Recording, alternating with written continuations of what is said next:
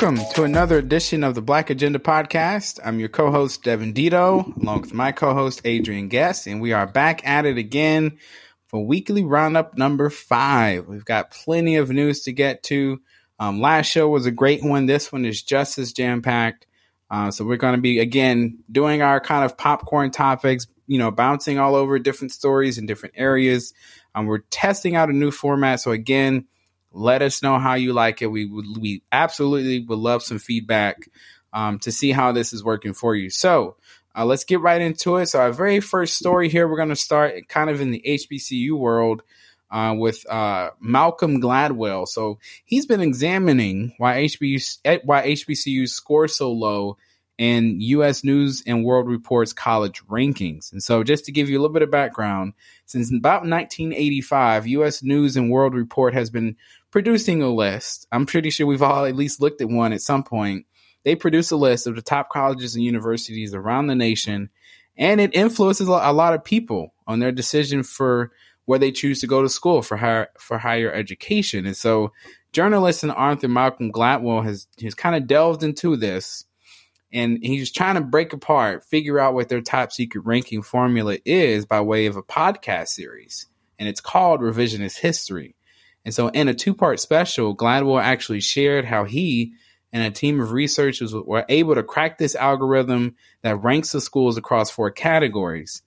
And as it stands, the ranking system almost seems as if it was arbitrary, and even more so when one actually looked at the rankings of HBCUs. And so in the report's top 10 HBCUs, Spelman College is at the top, but it's ranked at 54 in the National Liberal Arts College ranks. And so this is a quote from Gladwell. He says, U.S. News and World Report rankings seem to want to say that depending on the number of students that graduate from the school, the better that school must be. He's speaking to blind trust parents and potential students who are placing in the ranking guide. And so Gladwell's deep dive into this ranking system by U.S. News and World Report, colleges and universities ranking system is definitely worth a listen, especially for Black families or students who are looking, kind of exploring where they're going to go for their next, for higher education.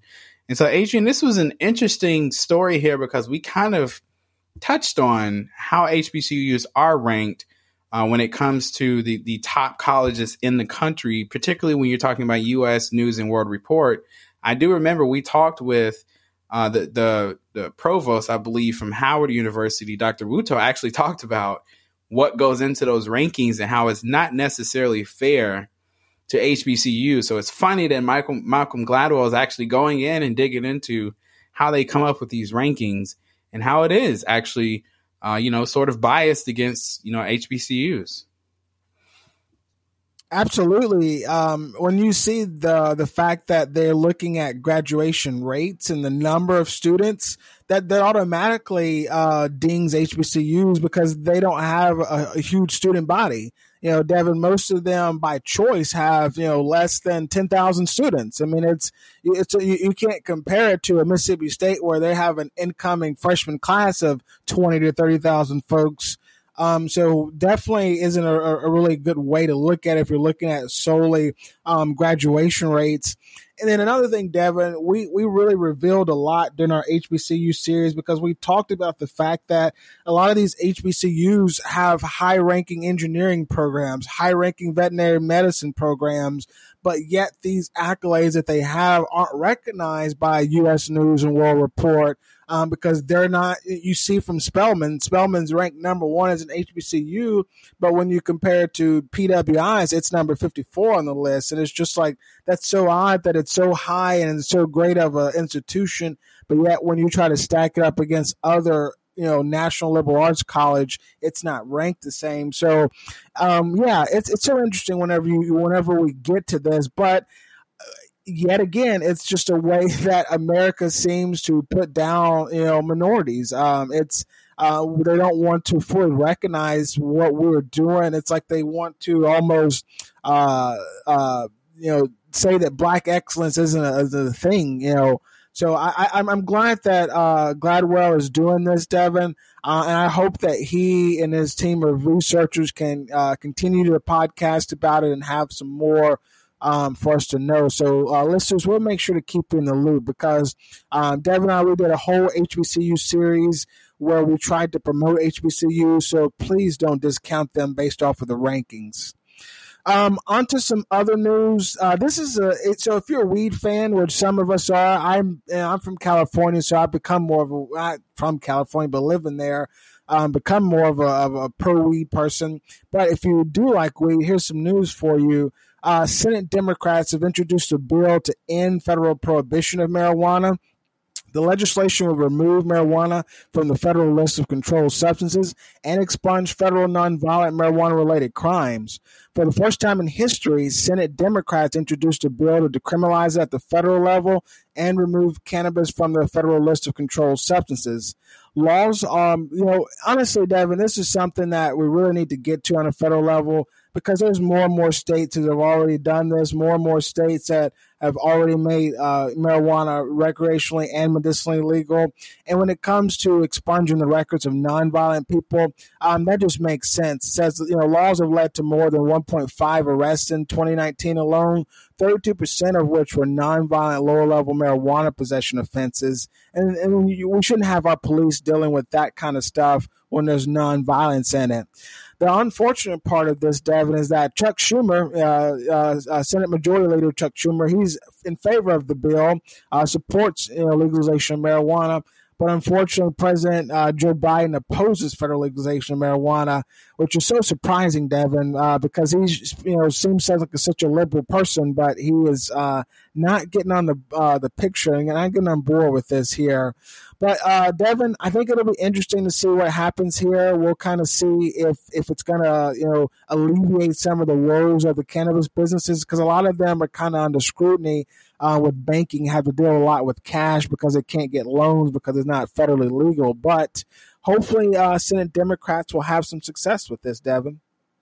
Yeah, I hope so as well. It's going to go to the Senate where good legislation typically dies. So, they do have to get that 60 vote threshold. And that is why one of the reasons why people are pushing for the filibuster to be, removed and abolished. But that's a very long way down the road. But we'll see. Hopefully there is some movement.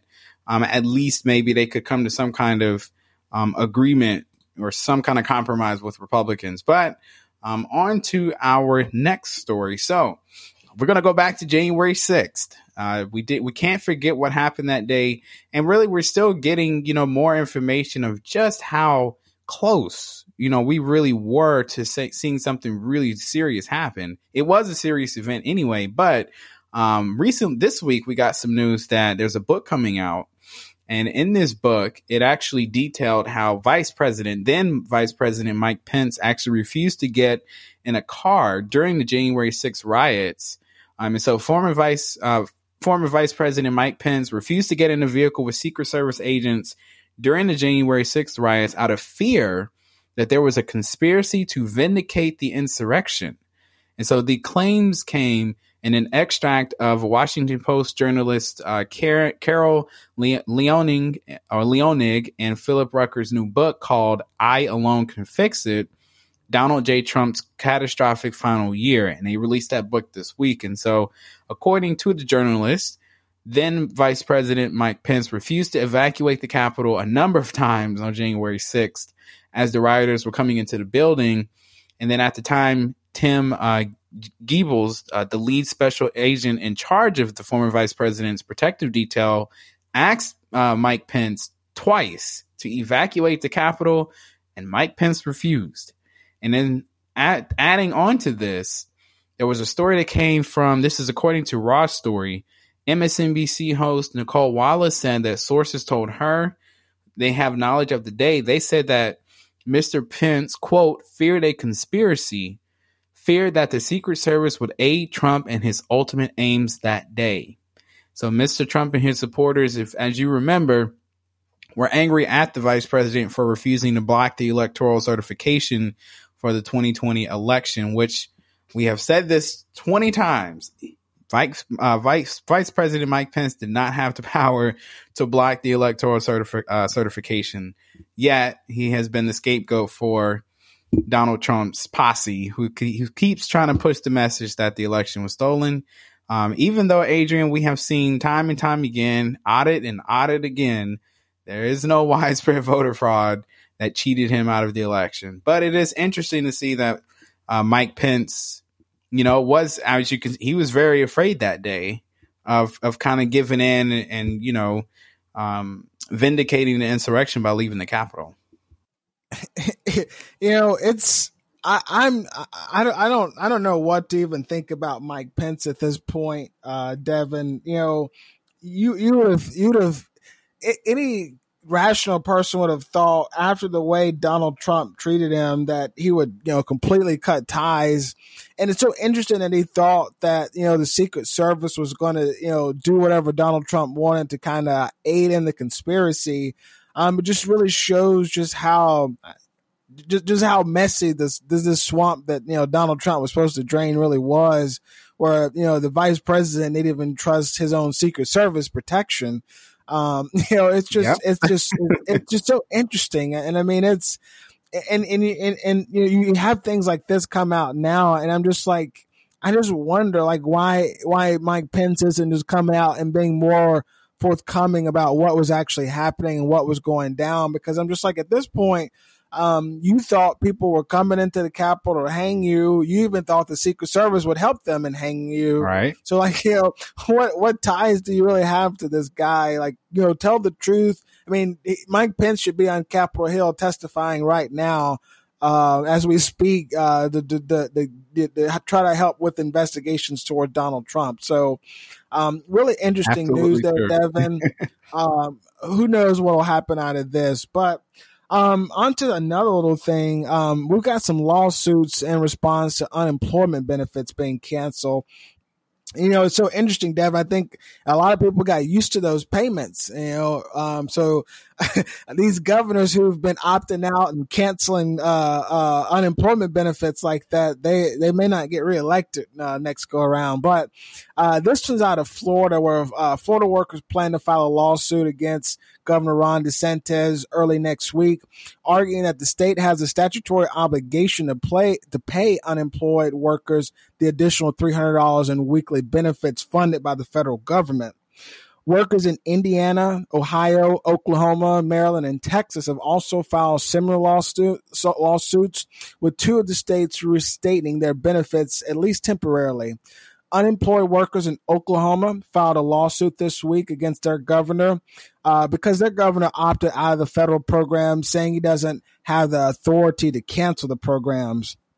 26 states cut off the extra $300 in weekly benefits early, while 22 of them also canceled the pandemic unemployment assistance program for workers who don't normally qualify for regular unemployment insurance, and the pandemic emergency unemployment compensation program that provided the extra weekly benefits. So, Devin, I had a conversation with my roommate, our fraternity brother Justin, about this. And I said it's very interesting because on one side, I do see, where some people can say these extra benefits have clearly made people resign, clearly made people stay at home.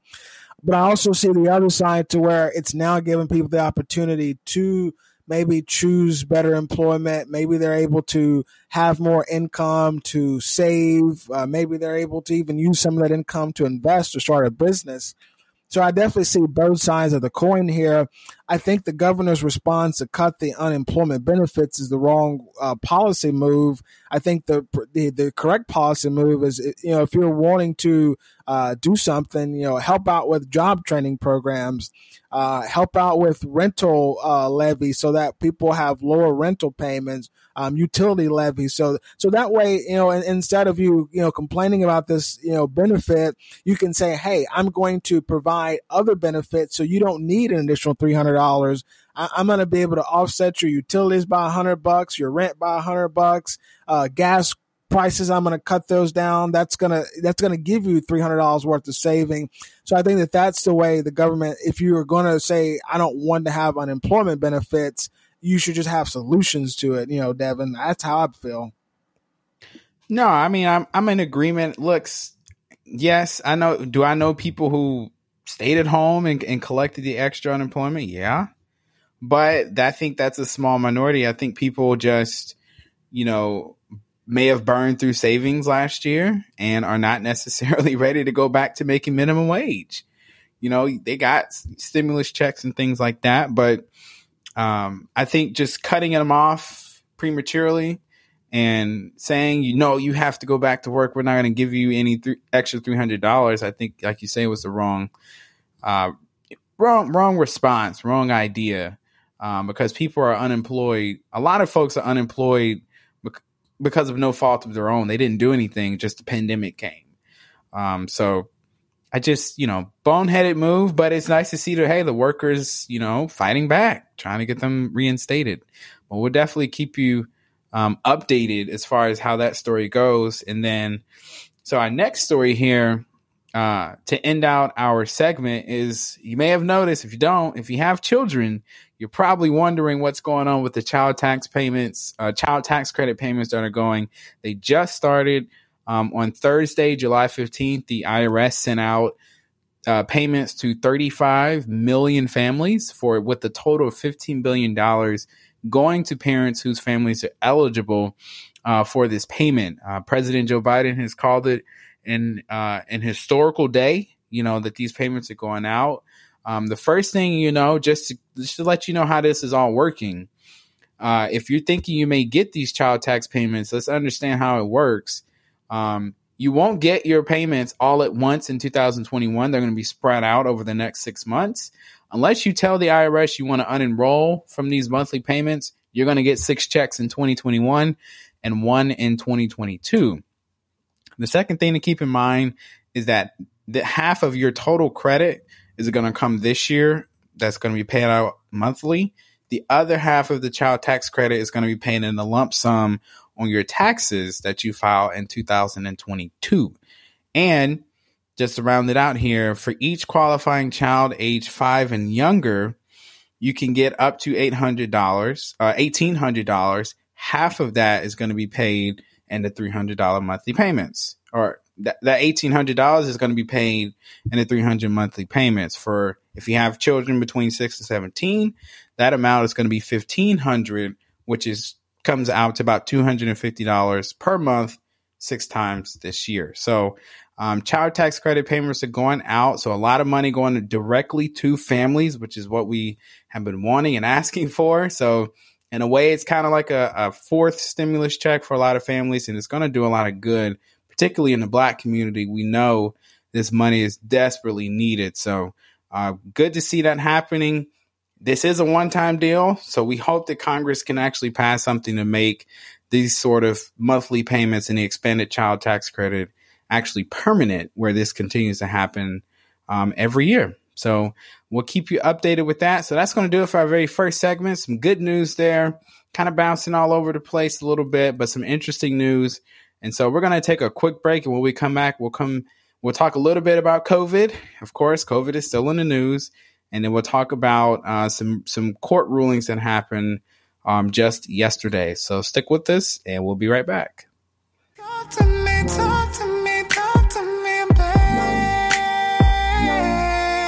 Thank you for listening to the Black Agenda podcast. We appreciate your support and we ask that you like, share, and follow us on social media. You can find us on Facebook, IG, and Twitter at Black Agenda Pod. That's at Black Agenda Pod. Let's get back to the show.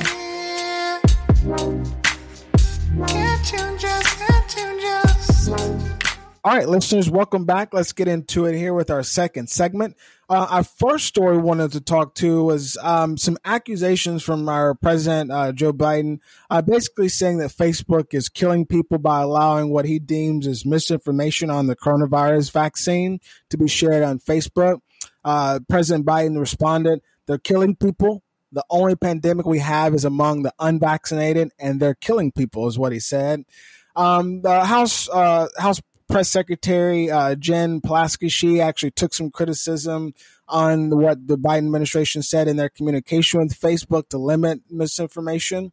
Facebook also responded basically saying that they're not going to be distracted by these accusations that aren't supported by any facts. They're actually saying that there's a lot of people who are using Facebook to read about the vaccines, and that more than 3.3 million Americans have used a vaccine finder tool to actually get vaccinated. So Facebook says the facts speak for themselves, basically. So David, I don't know what you think, but it seems like Facebook might be actually doing something good for a change, because, I mean, at least they've got some numbers to support that they're doing something versus what Biden says they're killing people. Maybe they do need to take a better stance about some of the propaganda about why not to get vaccinated, but I think they're doing all they can, but people just are choosing to not get vaccinated. No, I think that's right. I think it's a little bit of both. There is some misinformation for sure, and this is not a new problem for Facebook to be struggling with misinformation. So I get it. It's not a literal they're killing people, but they do have a point in that people are actually going on the platform and finding information about the vaccine. So it's kind of a twofold problem. It's not as clear and cut as the president tried to make it. But again, if you haven't gotten vaccinated, please really consider doing so. We're kind of hitting the surge right now. So yeah, we'll keep you updated on that story.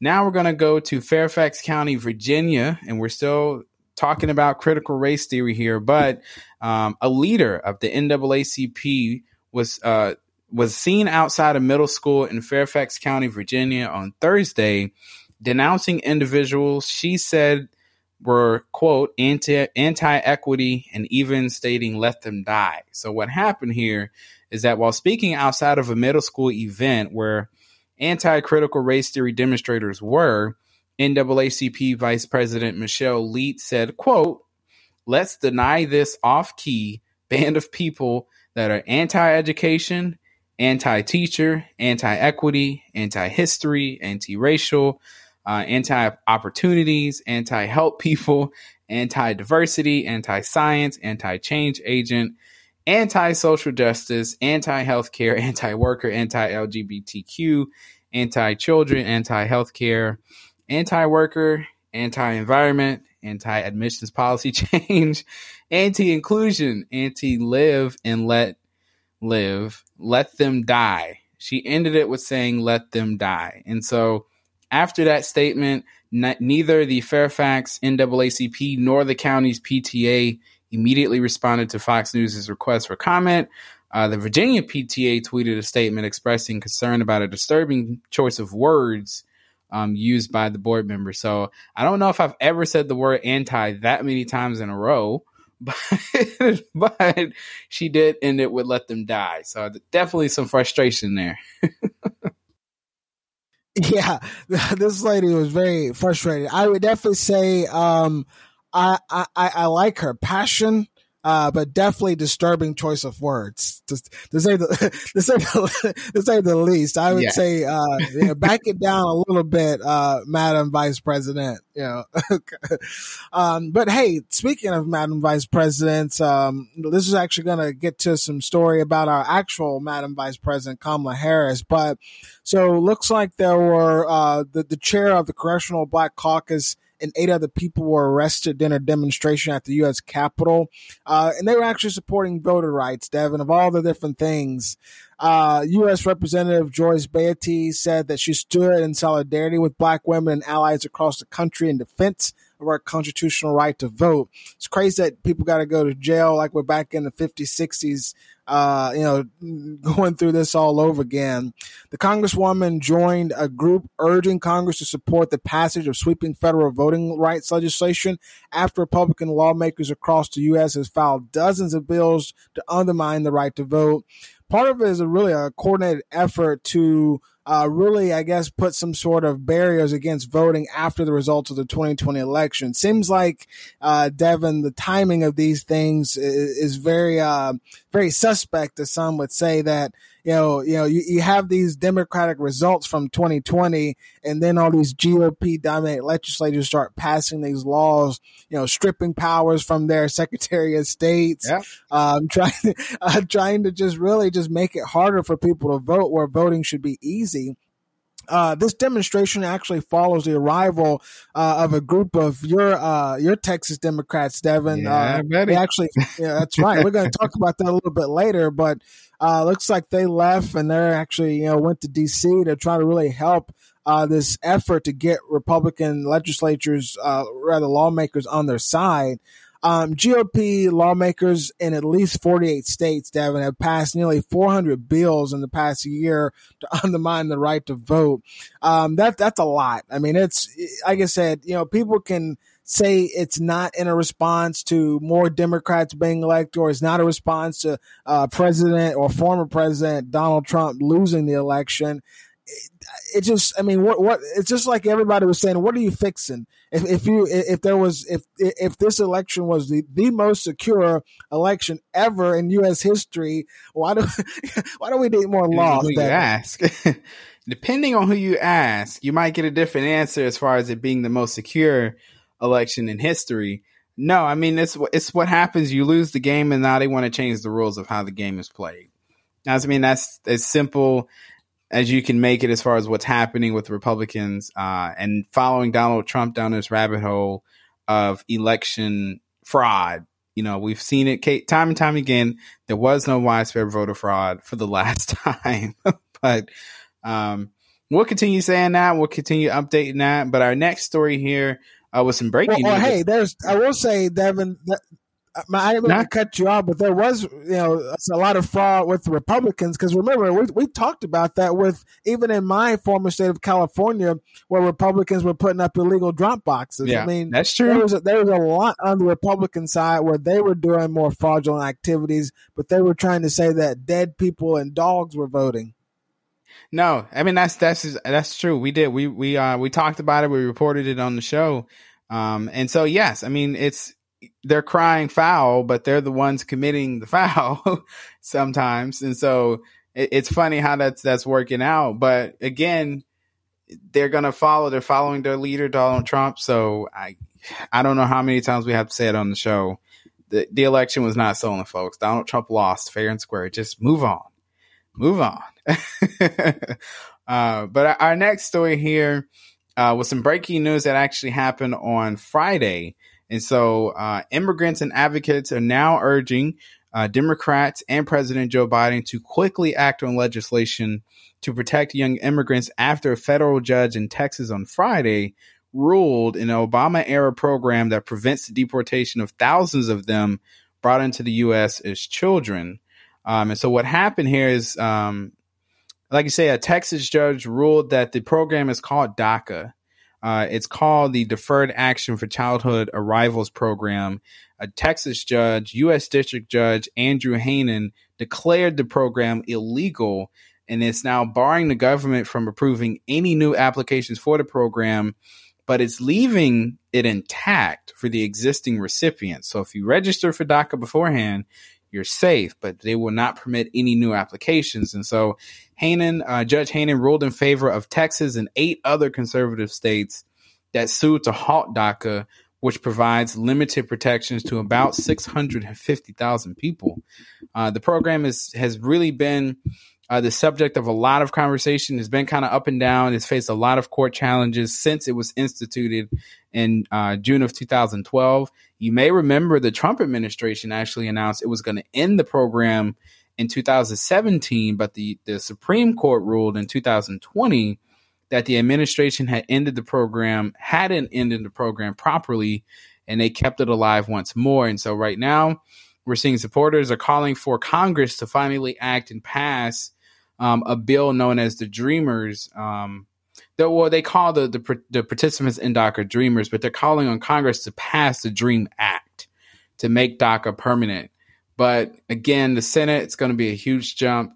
And right now, just to give you an idea of this court case, suing alongside Texas, where Alabama, Arkansas, Kansas, Louisiana, Mississippi, Nebraska, South Carolina, and West Virginia, And these are all states that had Republican governors or state attorneys general. So some big news there. Again, the DACA program in limbo once again, but we'll see if Congress can actually act to make it permanent.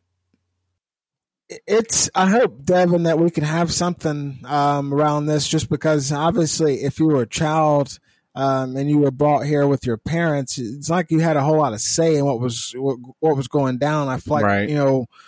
Just sending them back is kind of an injustice, or it is an injustice actually. So I'll definitely will say that. Another story here. This is out of Oregon, listeners. A very inspirational story of a hiker who was stranded in the wilderness for 17 days. He's sharing his survival story. This guy is 69 years old. I can't imagine, Devin, being 69 and being stranded in the wilderness and surviving for 17 days. Because I just imagine being that old and, stuff like that. You need a comfortable bed and stuff like that. Your back hurts, all that. But this guy, listeners, Harry Burley, he was reported missing on May 7th. And like I said, he spent 17 days stranded. Like I said, he was in in Oregon during a camping trip. His wife actually said that, after he was missing for a little bit, she called and tried to figure out what was going on. Looks like Harry was reported missing on May 7th, did not return home after the camping trip. And looks like he was supposed to have been home on May 6th, but his wife, like I said, called to try to figure out what was going on after he didn't come back when he was supposed to. Rescuers used a helicopter to get him out of the area and take him to a hospital. And like I said, 17 days in the wilderness, long time for a 69-year-old, Devin. That is pretty amazing. 69 years old, and he's lasted for 17 nights in the wilderness. That's insane. I don't know if I could last that long, so props to him. Prayers for him that he made it out of there alive. That's incredible. So our next story here is not quite about survival, but Texas Democrats are trying their hardest to stall attempts by the Republican legislature in Texas to pass a voter restriction bill. We talked about it a little bit earlier, but right now it's like a stare down that's going on between the state Democratic legislatures in Texas and Governor Greg Abbott over voting rights. And so more than 50 state House Democrats have made a bet that when they flew to Washington, D.C. earlier this week, they were hinging their hopes on Congress to pass federal voting rights legislation while stalling the state legislature back in Austin, Texas, as part of an effort to halt a voting measure. And so if Democrats win this standoff, the only way they can win it really is if the U.S. Senate changes its filibuster rules and clears the way for a voting rights bill. That ain't happening as long as Joe Manchin is in the Senate, so that's probably not happening. He opposes changing the filibuster rule, and he actually met with some Texas Democrats, and he still hasn't changed his mind. Republicans, on the other hand, in Texas are kind of waiting this out. Governor Abbott can continue to call special sessions for perpetuity, basically. And he can continue doing that to wait out the Democrats until they get back in the state of Texas and the Republican legislature can begin operating and passing some of these atrocious bills that they're trying to get passed. So interesting, showdown going on here in Texas. And I guess, Agent, we'll see how it turns out, but it's not looking good, at least for the House Democrats that are currently in Washington. All right. Another little thing here. Texas is crazy. It seems like always out of our states, Devin, things are going on. California's got their wildfires and heat waves happening right now. I've left that. I'm over here in Baltimore where it's just real humid and hot all the time. But California officials are raising concerns that the intense heat waves across the state may cause nearly all young endangered salmon in the Sacramento River to die. That's pretty epic there. The California Department of Fish and Wildlife told CNN that there could be a near complete loss of juvenile salmon because of temperatures that have reached higher than 100 degrees for prolonged periods of time, which caused the river to overheat. Those conditions, according to the department, create an environment where the fish are not able to grow beyond their egg stage. So, Devin, that's some pretty concerning things there. I mean, not only do you have the population of salmon that could be wiped out, but you also have wildfires. Lightning strikes started fires, back July 2nd, and quickly swelled into a large size fire there with extreme temperatures. So there's a lot going on, Devin, over on the West Coast there. Heat waves, wildfires, killing salmon off. Climate change is real, Devin. Yeah, it's here and it's real, live and in color. We are seeing it. I was reading or watching something actually. Lake Mead, I think in Nevada, is like at one of its lowest levels ever on record. So we're kind of feeling it all over the place, and that's only going to get worse, really. But on to some economic news. If you haven't heard, you may have heard inflation. The boogeyman is out, and it's coming back. Inflation is rising. Just to give you an idea, prices in June were 5.4% higher than a year ago, and they jumped almost a full percentage point just in the last month from May to June. And so inflation is just the rise of things getting more expensive. And so, as you know, a lot of businesses, folks are back out, things are opening back up, folks are going on vacations, they're buying things. And it's just like industry and businesses have not been able to keep up with the demand, and that is driving prices back up. So right now, 1/3 of the rise in the consumer price index in June was due to a record jump in used automobiles. The price of used cars rose by 10% in just June alone. So that's insane. And the reason for that is because there is a chip shortage for new cars. So folks are trying to find used cars, and that is just prices are just going bonkers. The good news is, at least in June, the price of new cars did actually start to go down for a little bit. So hopefully that continues and things will even back out. But just keep your eye on, you may notice that things at the grocery store, rental cars, hotels may be slightly more expensive than they were, say, a year ago. No, that's absolutely right. That's an interesting story there. And most people kind of ignore those sorts of factors, but they have a huge impact in our day to day. And we'll keep you in the loop of what's going on with that, listeners. Our last little topic here to round off our second segment comes out of ESPN's First Take, when on Monday, Smith claimed that Los Angeles Angels star Ohtani, who happened to have a rise in the MLB, would actually potentially harm the sport because he doesn't speak English. It's so interesting when minorities try to keep other minorities down. According to Smith, Ohtani's use of an interpreter is hurting baseball's marketability. Smith is saying, but the fact that you got a foreign player that doesn't speak English that needs an interpreter, believe it or not, I think it contributes to harming the game in some degree when that's your box office appeal. And of course, he goes on to give some different names of other people that it could be. I don't know, Devin. It's an interesting thing here where he's basically just saying that I guess America's favorite sport or America's pastime needs to be represented by someone who speaks English. Of course, he took heavy criticism and he, released an apology on Twitter talking about it. But I don't know, Devin. I don't follow sports as much, but I do feel that, if we're going to be a melting pot here in America, anybody can represent and be the face of a major league sport. No, I mean, yes, you're absolutely right. There's no reason why I think his name is Shohei Ohtani can't be the face of baseball. But I also kind of sort of understand where Stephen A was going with it, is that when you picture baseball in your head, you're thinking guys like the Mike Trouts and the Bryce Harpers, typically white guys who are going to be the face of baseball, not an Asian person. And so I guess, I get where he was going with it, but he may be wrong in his assumptions that somebody who doesn't speak English being the face of the sport is going to necessarily hurt it. It's a different time now. The game is global. So that may not necessarily be true. So I get it, but he does deserve the criticism that he's getting. Just not quite understanding the dynamics of baseball and marketing and things like that. So rightly deserved criticism there for Stephen A. But that's going to do it for our last segment of news. We're going to take another quick break, and when we come back, we'll get into our quick hits. So stick with us. We'll be right back. When's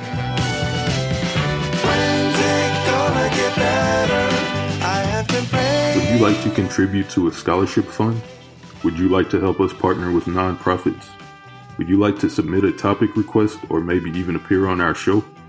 If so, go to patron.podbean.com/Black Agenda Pod. Thank you for your donation and belief in our mission. Let's get back to the show.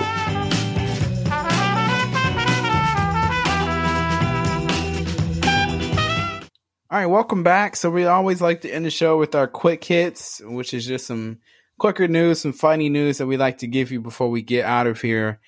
So our very first quick hit, if you're in the sports world or in the movie world, there's a huge movie that just came out yesterday, and it's called Space Jam: A New Legacy. So if you may remember 25 years ago, if you were alive or around, obviously you were because you're listening, but Michael Jordan made a movie with Looney Tunes squad and defeated a group of aliens on the court, and they called it Space Jam.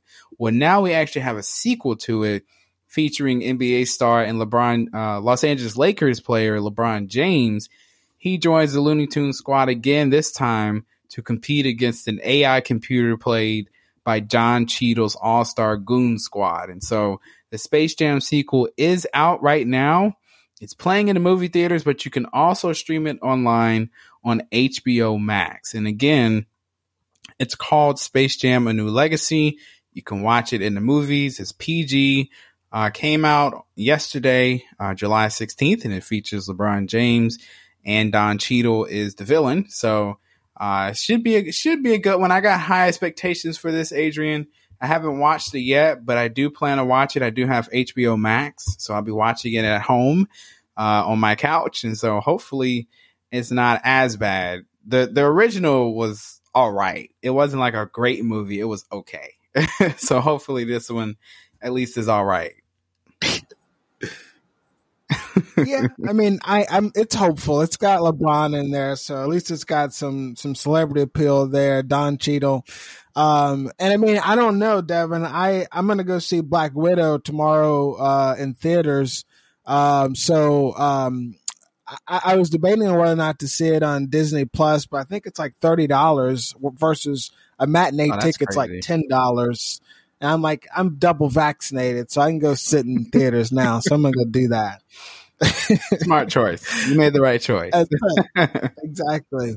But hey, let's go back to California here. A naked lady, listeners, out of California who had to get rescued. So apparently, Devin, there was a naked California woman that was rescued earlier this week after she got wedged in between concrete walls of two buildings, authorities said. The woman was discovered around about 2 p.m. In Santa Ana.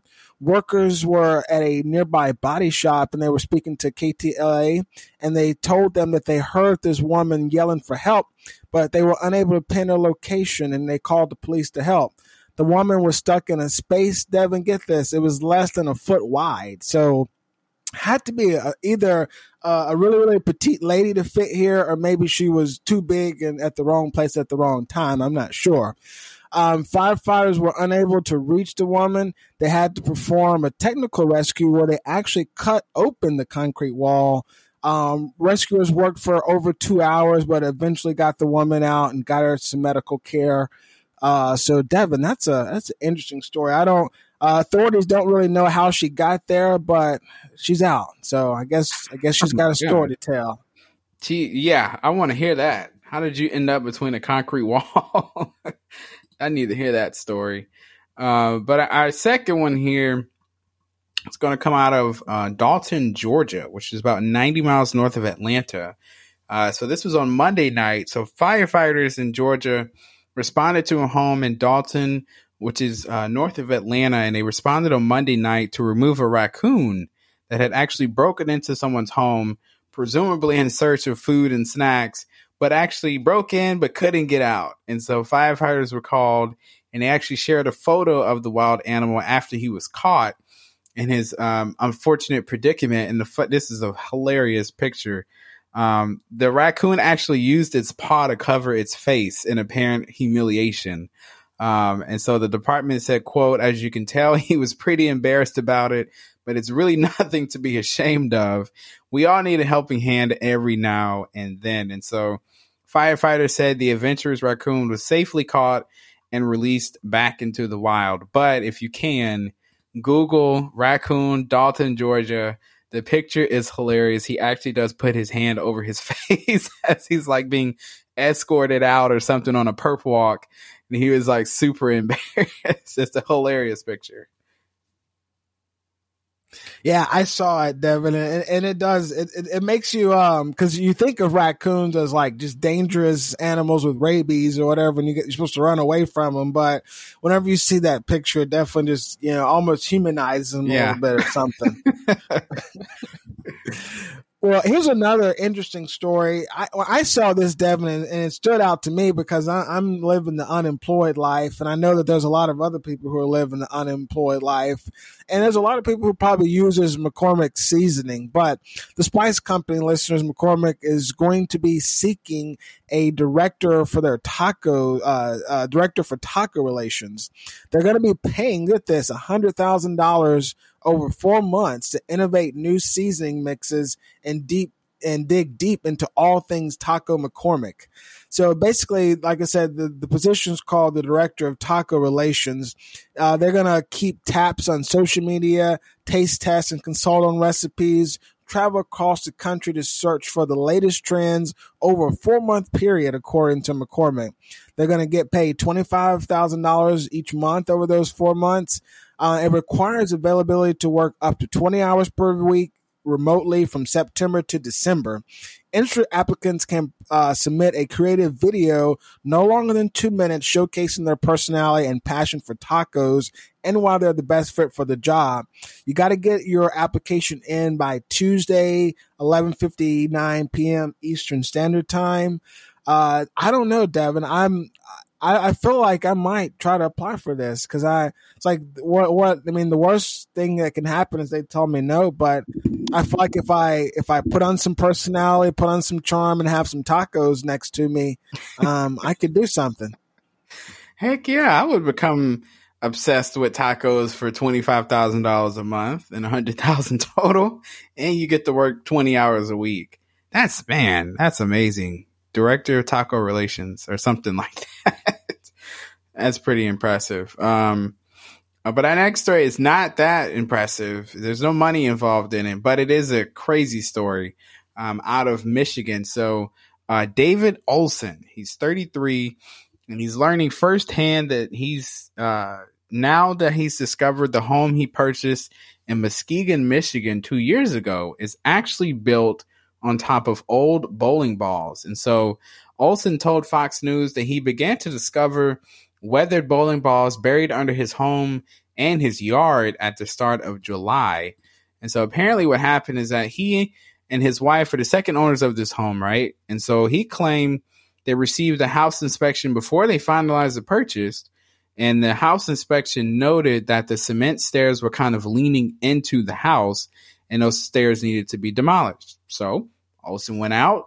He made some time to remove one of the stairs' loose cinder blocks on July 1st, and he soon found out that old bowling balls were the reason that the cinder block steps were leaning into the house. He said he ended up removing 160 bowling balls in total, and he's documented this process in a Facebook group called the Bowling Ball Guy. So you can look it up. Go on Facebook, type in the Bowling Ball Guy, and you will see endless pictures of bowling balls that this man has found underneath his house. Some of these bowling balls were completely intact. Some others were damaged or in broken fragments. He actually contacted the manufacturer of the bowling balls, which is Brunswick Bowling Products. He did find out that some of the old pieces and equipment likely came from a plant that the company had in the area back in the 1950s. And so that's a lot. 160 bowling balls. And in the story too, Adrian, he's actually still finding more. So he's not done. There's actually more still buried under this man's house. I don't know how this happened, but his foundation is probably ruined because there are bowling balls underneath it, causing all kind of havoc. Yeah, that's something you probably no one ever thinks to investigate for, whenever they come out to a site to look for bowling balls or anything like that. So I hope David, can either pay to get it taken care of or move. So my last quick hit for you listeners is I feel some sort of way about it, honestly, Devin. But it's about macaroni and cheese flavored ice cream. So it's a Brooklyn based, exactly. It just sounds terrible. So, this is from the Brooklyn based company, Van Leeuwenhoek, ice cream. They're churning their ice cream with Kraft macaroni and cheese to make a combination here that's going to be macaroni and cheese flavored ice cream. What Kraft officials are saying is, we know that there is nothing more refreshing on a hot summer day than ice cream. So in their mind, they're going to be combining two of the most iconic comfort foods to create an ice cream with the unforgettable flavor of Kraft macaroni and cheese that we all grew up with. I did grow up eating Kraft macaroni and cheese. I don't eat it now. So I don't know if I would enjoy the ice cream because of that, or if it just seems like a weird combination, ice cream, mac and cheese. I don't ever think that I want to pair those on a hot summer day or anything like that. But the macaroni and cheese company, Kraft, they merged with Heinz 6 years ago, and they're trying to roll this out, a limited edition ice cream earlier this week to coincide with National Mac and Cheese Day. Devin, I feel some sort of way about it because I feel like they're, catering to like black people or something. I feel like next thing you're gonna see is like collard green flavored ice cream or something, chicken flavored ice cream. Just doesn't feel right. It doesn't feel right. I don't like it, not for that reason, but I just feel like there are certain things we don't need, and this is just one of them. Like, we don't need innovation in trying to make macaroni and ice cream flavor. Like, there are other things we could be working on. That just sounds nasty. Hey, and it could be very good. We could be up here talking about it, and it's actually really good, but that's a hard pass for me. I don't know about y'all, but I will not be trying it anytime soon. But if you do happen to be in Brooklyn and you do try some macaroni and cheese flavored ice cream, that just sounds weird coming out your mouth. Like, saying that just sounds strange. Like, nah, that's just, we don't need that kind of innovation. I mean, I've had some really interesting flavors with ice cream before that I wouldn't think, where I've had like, different types of cheese. Like, I've even had an ice cream with like, Parmesan cheese in the ice cream. And I didn't think it would be good, but it actually was pretty tasty. So, I mean, I'm all for some weird stuff in my ice cream, but I just don't think I need to have cheesy ice cream. Yeah, that just sounds weird. Weird text. I don't know. Anyway, that's going to do it for our weekly roundup. We'll end on macaroni and cheese ice cream. Again, if you try it, let us know. Tell us how it is. Absolutely, Devin. I could be wrong. It could be one of those things to where it does, taste really good, but we'll see. But hey, viewers, we're going to give you one little quick break here. And when we come back, we're going to wrap things up with our ending. So stick with us. We'll be right back. Every time I know that you wine, something's not right. Feeling under pressure. You have been listening to the Black Agenda podcast hosted by Adrian Guess and Devin Dito. If you enjoy listening to the show, let the host know by leaving a review on Apple Podcast or by visiting patron.podbean.com/Black Agenda Pod and give a few dollars. After all, the Black Agenda podcast is supported by listeners like you. Let's get back to the show. We keep on running,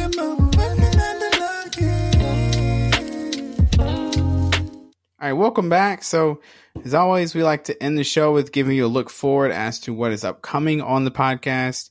So, first up is on Tuesday, July 20th, we'll be releasing another interview, and we have another great guest. This time, we'll be welcoming Mr. Warren Wilson Jr. He is the author of Brown Money, which is a children's book, and then he is also the creator of the Nabra app, which is a kind of a question game app. It looks really great. And then he's also the creator of Vondu Electronics. So Warner's doing some really great things. So we wanted to have him on the show to kind of tell us what he's working on, what's he trying to do within the community to try to help out.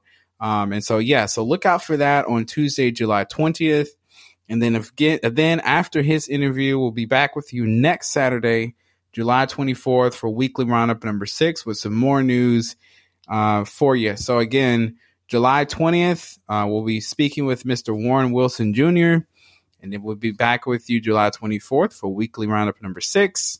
And also, before we go out, we also like to let you know you can donate to us. And Adrian, again, we try to tell people we love for them to listen, share, and like, and all those things. But we do like some hard-earned cash, money, donations, whatever you want to call it. And so you can let the people know where they can do that. Absolutely, Devin. Listeners, if you can't tell, I actually upgraded my mic today for our episode, and it was like $100 mic. So that's that just shows where your money could kind of go to. Not to mention, I get those monthly statements of like $40 here and there for like Podbean or Alitu. So your dollars can actually make it easier for us to bring the show to you. But the other thing that I always like to mention is the fact that Devin and I aren't just trying to bring you an awesome podcast and a great experience with news and commentary and guests. We're also trying to build an organization, build awareness around that organization, and transform communities. By having great ideas in America, that's one thing, but it actually takes dollars and cents to get those great ideas out to people. So we need you to go to our website, blackagendapod.com, click that donate tab, start off with $1, $3, $5, whatever you can give, and let it escalate from there so we can actually make our society a little bit better from there. The other thing we like to do is make sure to highlight a charity of the month. And for the month of July, we've been talking about the organization Color of Change. Color of Change is the nation's largest online racial justice organization. They help people respond effectively to injustice in the world around us. As a national online force driven by 7 million members, they move decision makers in corporations and governments to create a more human and less hostile world for Black people in America. So we always like to say, if you give to us, we can give to them. We can do things together and make our society a little bit better. So yeah, Devin, plenty of reasons to give, lots of ways to do it. Like I said, go to our website, blackagendapod.com. That's going to be the easiest way to do it. Yes, please definitely go. Even if you don't donate, just go check out blackagendapod.com just to listen to the podcast and share that. And so again, before we go, we like to let you know you can like, share, and follow us on social media. Our handle is blackagendapod.com. So you can type that in on Facebook, Twitter, and Instagram, and you will find the podcast. So make sure you follow us and share everything that you see. We are also on YouTube, so make sure you subscribe to our YouTube channel. Just type in the Black Agenda Podcast, and you'll find our channel, which has a lot of great content. We referenced it earlier in the show. We have a 10-episode series with HBCUs from around the country. Also, some conversations about critical race theory and Black history. So some really, really great things that you can go back and listen to that's in our catalog. And so again, we appreciate you listening and staying with us. This has been weekly roundup number 5. And so for me and Adrian, we appreciate you listening and staying with us, and we'll catch you next time.